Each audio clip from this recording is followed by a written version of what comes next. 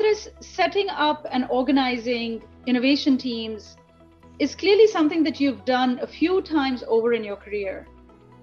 How have you balanced setting up a core innovation team to actually deliver those results and influence those mindsets versus having innovation be a part of everyone's job in the organization?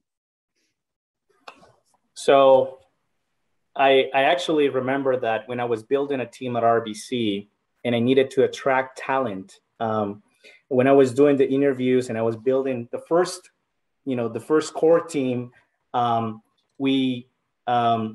always share with the candidates my noble purpose about we are going to deliver great experiences for our clients. We're going to innovate, and there's a lot of opportunities in the innovation space, but we really want to bring a human-centered approach and new way of working to the organization and RBC.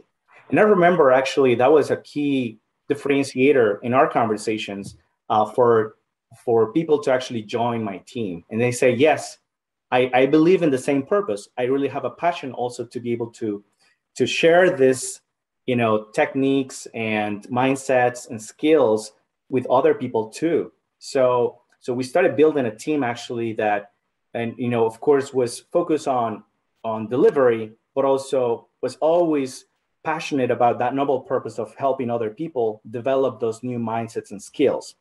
Now, the challenge was that when we started working on projects, we realized the projects are full-time jobs. You have so much to do within a project that when you try to split the work between training thousands of employees and also deliver, it becomes, a challenge. But then what's interesting about this transformation within organizations is that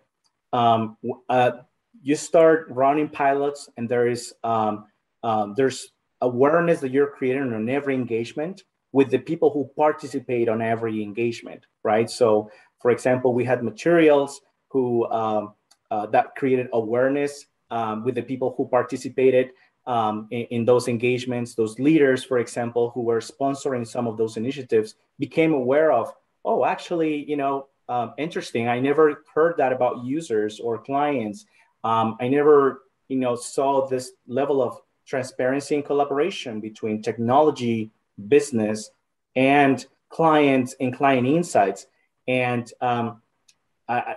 everybody knew that it was important, but they never saw it happening in that way. So a lot of awareness was able to be created, for example, with my team at RBC by delivering.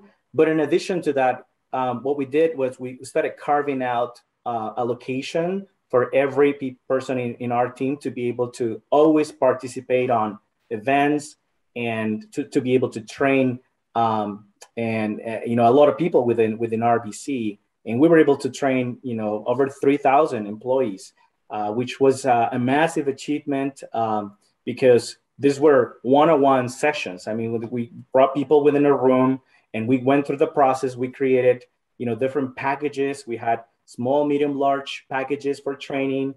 And we always solved a real problem. I think that was actually a key ingredient. Regardless of training focus or delivery focus, we were always knowing that there was a real challenge that we were bringing to the table, and people were going through that process knowing that there is somebody who is actually going to benefit from that initiative.